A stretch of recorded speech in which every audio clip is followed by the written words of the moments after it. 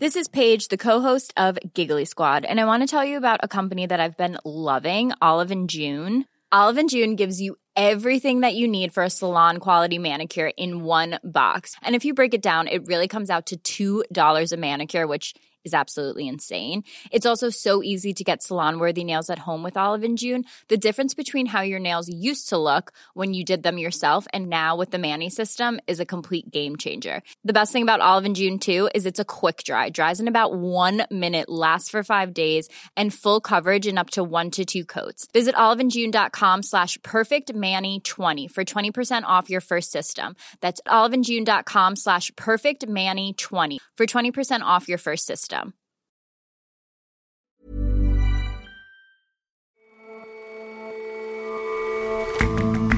Hello and welcome to The Intelligence from The Economist. In London, I'm Jason Palmer. And back in New York, I'm John Fastman. Every weekday, we provide a fresh perspective on the events shaping your world. After half a century of armed insurgency, members of Colombia's rebel group, the FARC, laid down their arms in 2016. Many suddenly had to think of what to do next. For some, the answer was to get involved with the tourist industry. And in Ukraine, the grain stalls mainly on the train and road and river routes out of the country. We discuss how farmers in one of the world's biggest grain exporters are coping with export difficulties because of Russia's invasion.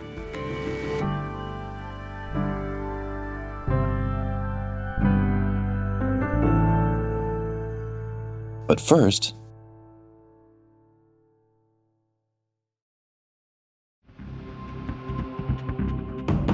here in Britain, a good summer used to mean seeing more than a few fleeting glimpses of the sun, ideally on a weekend or two. This is too much of a good thing. Yesterday, it was the hottest day on record in Wales. Early figures suggest that last night was Britain's hottest on record. Today, we're expecting an all-time high of 42 Celsius. That's 107 Fahrenheit. The story is much the same in the rest of Europe. Across the Mediterranean, from Morocco in the west to Greece in the east, thousands of firefighters have been deployed to deal with wildfires. The whole region has been sweltering, leaving vegetation to become tinder. France, too, has seen wildfires tear across its south, and our Paris bureau chief, Sophie Petter, has been speaking to those affected.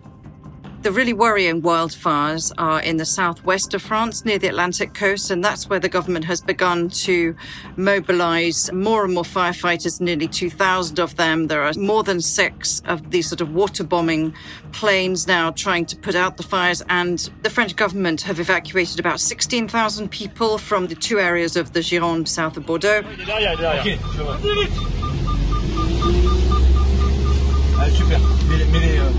I was speaking to a resident in the town of Arcachon who could see the fire still blazing. The temperatures are rising.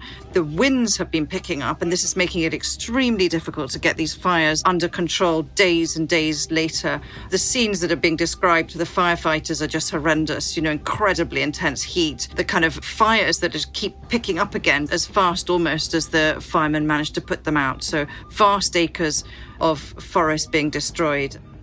Vast is the right word here. The French wildfires have now leveled an area larger than the whole of Paris. And it's not just Europe. The extraordinary weather that we're seeing in France at the minute is really just part of a much bigger picture.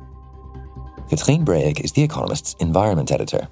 Europe at the minute is basically sitting under a big mass of hot air that has blown up from North Africa and has engulfed all of the Mediterranean and is now reaching British shores.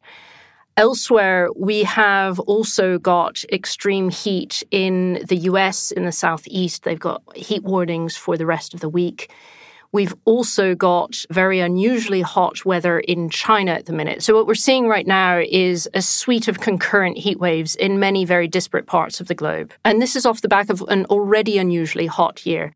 You mentioned the reason for the European heat wave. Are all of these other situations linked in some way? Yeah, so I spoke to Richard Betts of the UK Met Office earlier about this, and the bottom line from him and from climate scientists generally at the minute is that really the linking factor here is climate change. It's probably worth saying that this is exactly what we've been predicting for the last 20 or 30 years. More heat waves is very obviously a consequence of a world that's getting warmer. Climate change has made it more severe. It's even hotter than it would have been because of... There is some science to suggest what's known as teleconnection, so long-range interactions between weather patterns in different parts of the planet. That science still comes with some uncertainties. So these events that we're looking at right now aren't necessarily linked meteorologically. They may not be. But what is very clear is that as the globe continues to warm, the likelihood of concurrent heat waves happening also goes up. So I was looking at a study that studied trends between 1979 and 2019, so basically the last 40 years, and found that simultaneous heat waves had become 7 times more likely in that time period. Those concurrent events are also affecting larger and larger areas, and they're becoming more and more intense. Which is to say, we should get used to this. People talk about a new normal. And the problem with talking about a new normal with climate change is that there is no such thing, really. As long as we're still increasing the flow of greenhouse gases into the atmosphere every year, global average temperatures will continue to rise. So yes, on the one hand, societies, governments, countries around the world need to adapt to hotter and hotter temperatures. On the other hand, there is right now no final destination. I should add to all of this that the event that we're experiencing in Europe right now, this still is quite an unusual event for the current warming of approximately 1.1 degrees globally. And Richard Betts was saying to me, it's estimated to be the sort of event that you'd expect once every 100 to once every 300 years under current conditions. But those calculations are very difficult to make. And what about the efforts to head off what else might be coming? How are those going? So we're now in July, 7 months since the sort of, let's say, mitigated failure or mitigated success, depending on how you want to look at it, of the COP26 summit. We're also now rapidly moving towards the next UN Global Climate Summit, which is COP27, which will take place in November of this year. Really, at this point, governments should have substantially stepped up on their commitments to reduce emissions. Now, that's not really happening. And there are plenty of very good reasons for that, right? Governments have been very preoccupied with many other things: war, energy crises, financial crises. But while all those factors are completely understandable, the global climate continues to warm. On top of that, in some leading countries, and I'm now looking to the United States, we've had some real setbacks. So just last week, for instance, US Senator Joe Manchin scuppered an important climate bill that has been put forward by President Biden, known as the Build Back Better plan. We've also had some other very upsetting news from the United States on the climate front just this month, when the Supreme Court basically made it very, very difficult for Joe Biden to regulate emissions from existing power plants. So there's the global picture, which is definitely not heading in the direction of more stringent greenhouse gas emission targets. And then there are, in particular in the United States, there's a national picture, which is really very concerning. So that is the rather unhappy picture for what's called mitigation in climate speak. But you also mentioned another phrase that we hear a lot from you about adaptation. What does that entail? Yeah, so adaptation is basically what societies need to do in order to live with the climate change that we already have, and also the measures that societies need to put in place in order to prepare to live with more climate change. Basically, what you need to do is you need to warm the population of impending heat, provide areas that are artificially cooled, whether that's public buildings that have air conditioning. Painting roofs white will also lower temperatures inside the buildings. There's real evidence that having more green spaces in urban areas will noticeably decrease local temperatures, and people can take refuge in parks. There's examples in South Africa where they set up cooling sprays, literally just mist, so that people can cool off.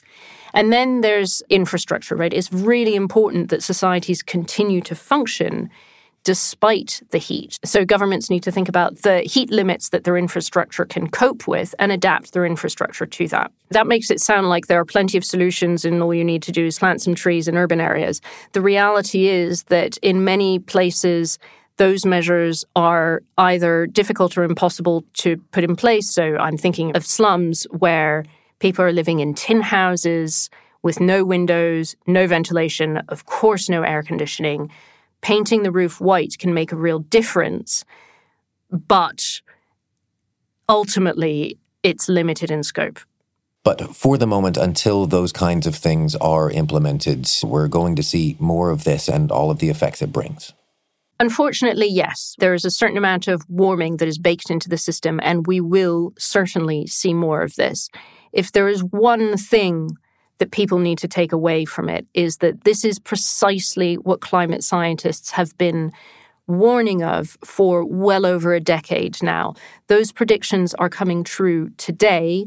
Their future predictions will continue to come true until governments take this crisis seriously and, in the midst of all of the other crises that they're having to manage, prioritize the climate crisis and absolutely bring emissions down to net zero. Katrine, thank you very much for your time.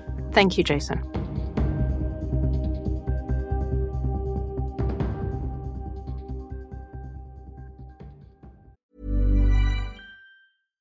One size fits all seemed like a good idea for clothes. Nice dress. It's a t-shirt. Until you tried it on.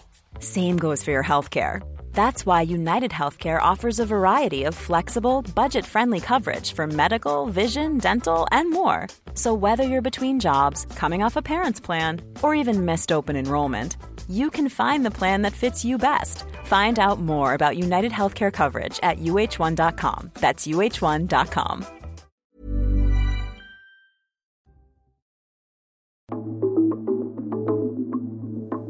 The decades-long insurgency in Colombia that pitted the left-wing rebel group known as FARC against the government and right-wing paramilitary groups was one of the longest and deadliest domestic conflicts in the Western Hemisphere. The two sides reached a peace deal in 2016. El nuevo acuerdo de paz definitivo, poderoso instrumento para la democratización del país y para la materialización de los derechos de la gente. At the signing of the deal, FARC called the agreement the Hope Accord. The group demobilized and handed over their weapons to the United Nations. But for many of them, it left a conundrum.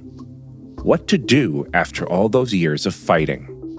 So a few weeks ago, I went for a guided rafting tour in Colombia near a small settlement called Miravalle. Lawrence Blair writes about Latin America for The Economist. It's part of the Colombian Amazon. It's a very remote area, and it's somewhere where outsiders have really not dared to go for decades, mainly because it's where a column of the FARC guerrilla group called home. But now it's become a lot more accessible. Tourists can now go there and safely visit and can take part in an experience of going whitewater rafting through the jungle, guided by the former FARC fighters. And how was the tour? Give us a sense of what the trip was like, what it looked like, what it felt like. Well, it's an incredible experience going down these rivers. Derecha, atrás. You begin in a canyon which stretches up on either side.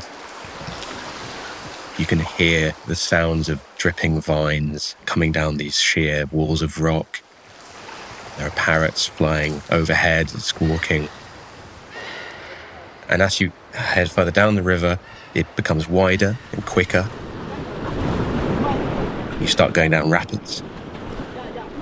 And there are boulders and tree trunks and things you need to sort of swerve around.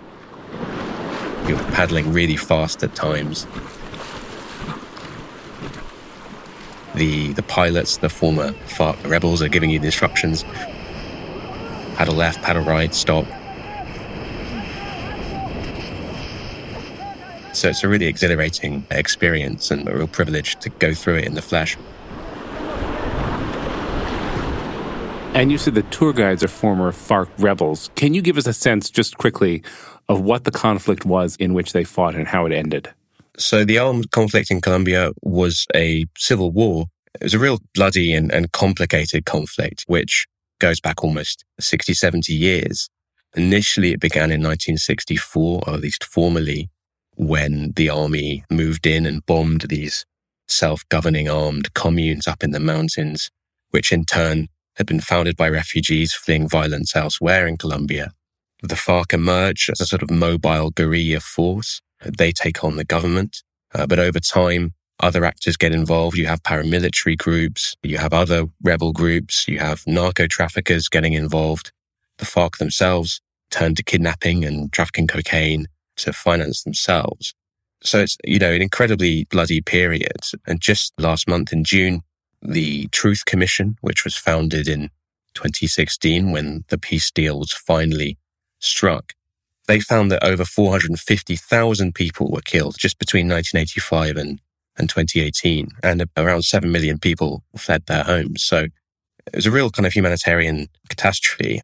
But finally, a few years ago in 2016, they signed a peace deal with the government of Juan Manuel Santos, in which, in exchange for promises of rural development and reintegration into civilian life, they would give up their weapons.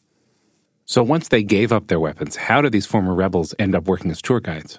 Well, I think the whole rationale behind the project, and there are a few other ones like it, is that once you've been a guerrilla for 20, 30 years, you're not the best or perhaps the most attractive entrant on the job market. So the idea behind this rafting project and a few others like it, these rural tourism projects, is to give a livelihood. And the UN was also involved in this project. And really, the idea is to say, well, listen, you guys, you guerrillas, you've been patrolling these rivers for decades. You know the currents, you know the scenery. So what better way to sort of provide you with a livelihood than to get you in the boat and take tourists? So I think that sounds fascinating, and I'm very jealous of your whitewater rafting trip. But the question is, are we outliers in that? Are other tourists coming? Is this initiative really proving effective? From what I could tell, these projects are making a difference to a small number of people, and the people involved in them are really thrilled. The guys I spoke to said, this is incredible. This is much better to be doing this and enjoying the incredible scenery and the incredible biodiversity than it is to be trudging with a gun on your back and a pack and that kind of thing. The guy who was our rafting guide, he said to me, you'd have to be mad to prefer war over peace. So I think it's a crucial source of income.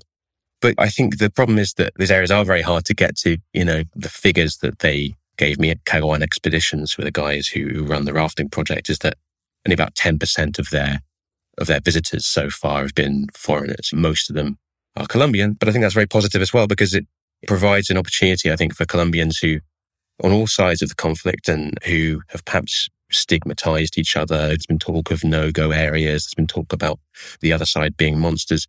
There's no denying that, some real horrific atrocities were committed, but it provides an opportunity for people to kind of come face to face and see, well, maybe we actually do have some things in common. And I think that the other interesting thing that I found walking around is that you see how there's quite a big sense of anger that we're now 5 years on from the peace deal. A lot of those promises of rural development still haven't happened. There hasn't been the investment in hospitals, roads, schools, which I think everyone kind of agrees is really what needs to happen for Colombia to kind of move forward and put this violence behind it. So when you phrase it like that, it sounds to me as though the violence is not entirely behind us, right? So have all the FARC rebels really given up their guns, or is violence still a concern? That's right. The war is formally over, but I think the situation has become a lot more fragmented. For example, in Miravalle, in the rafting project, some of the guys who were working on the river as rafting guides have kind of taken up work instead as bodyguards for their former commanders. And they're protecting their former comandantes, who obviously are quite big targets. And around 300 demobilized FARC fighters have been killed since 2016. Those are UN figures.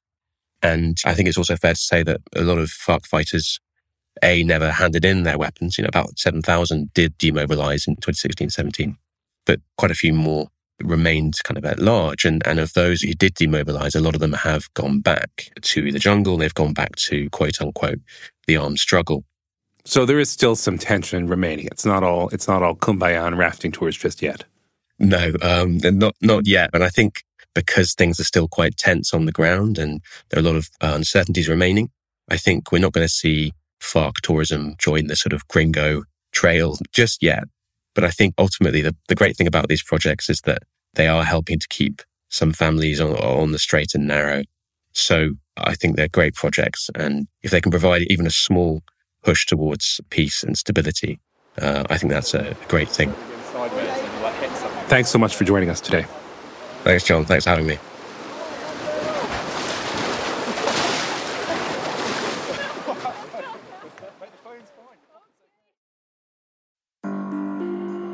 Ukraine provides 10% of the world's wheat, 16% of its maize, and around half its sunflower oil.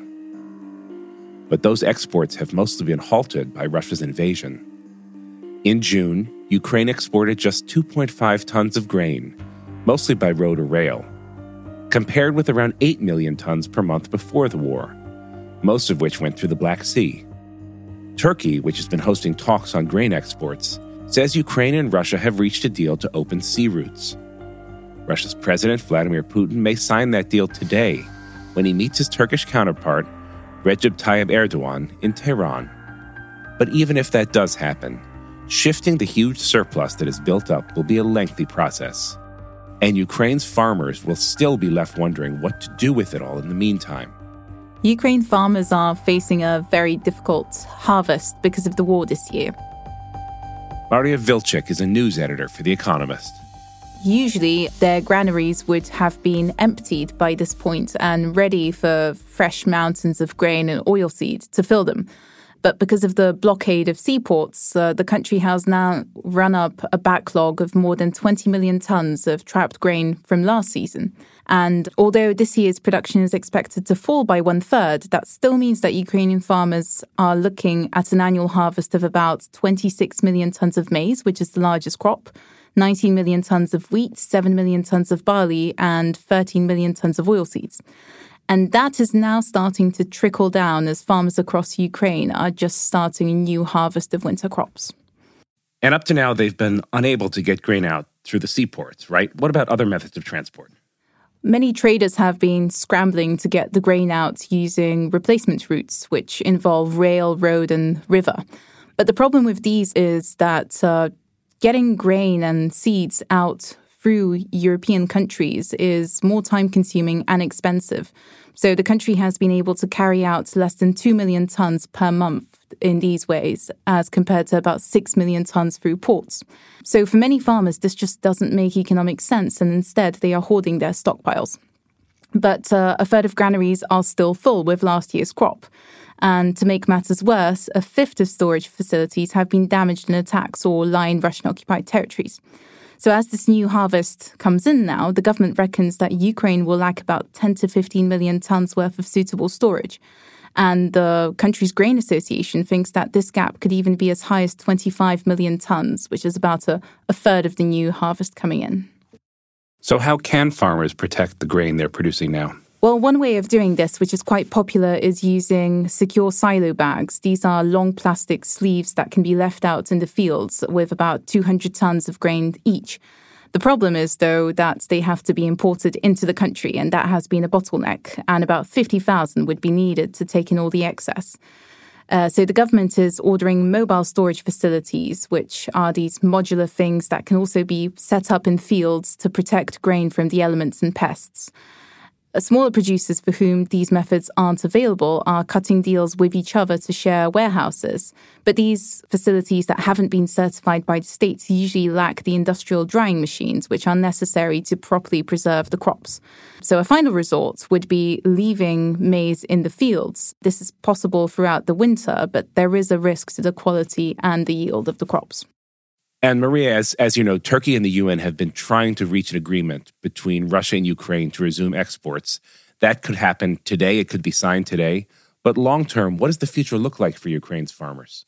Many Ukrainian farmers are bracing for their own long war. And that means that with higher logistics costs, they are rethinking the mix of crops that they are using. For example, that could mean that they will swap out cheap but capital-intensive maize for things like oilseeds such as sunflower and rape, which are more profitable. Others may decide to sit out the next season altogether. The war has left farmers with destroyed machinery and cut them off from fields and occupied territories. And with soaring fertilizer prices and all the uncertainty, they may decide that it's better to not plant at all. Let's hope not. Maria, thank you so much for joining us. Thank you, John.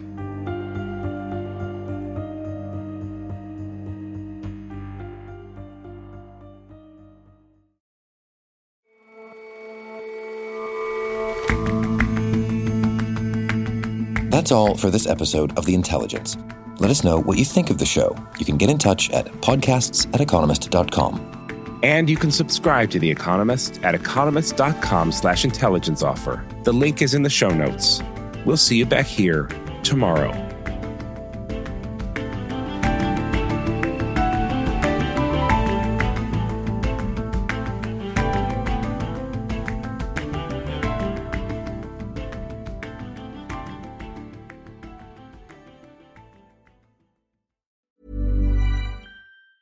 Planning for your next trip?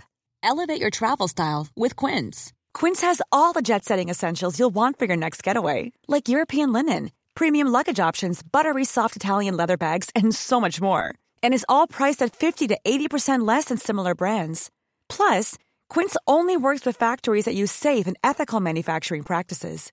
Pack your bags with high-quality essentials you'll be wearing for vacations to come with Quince. Go to quince.com/pack for free shipping and 365-day returns.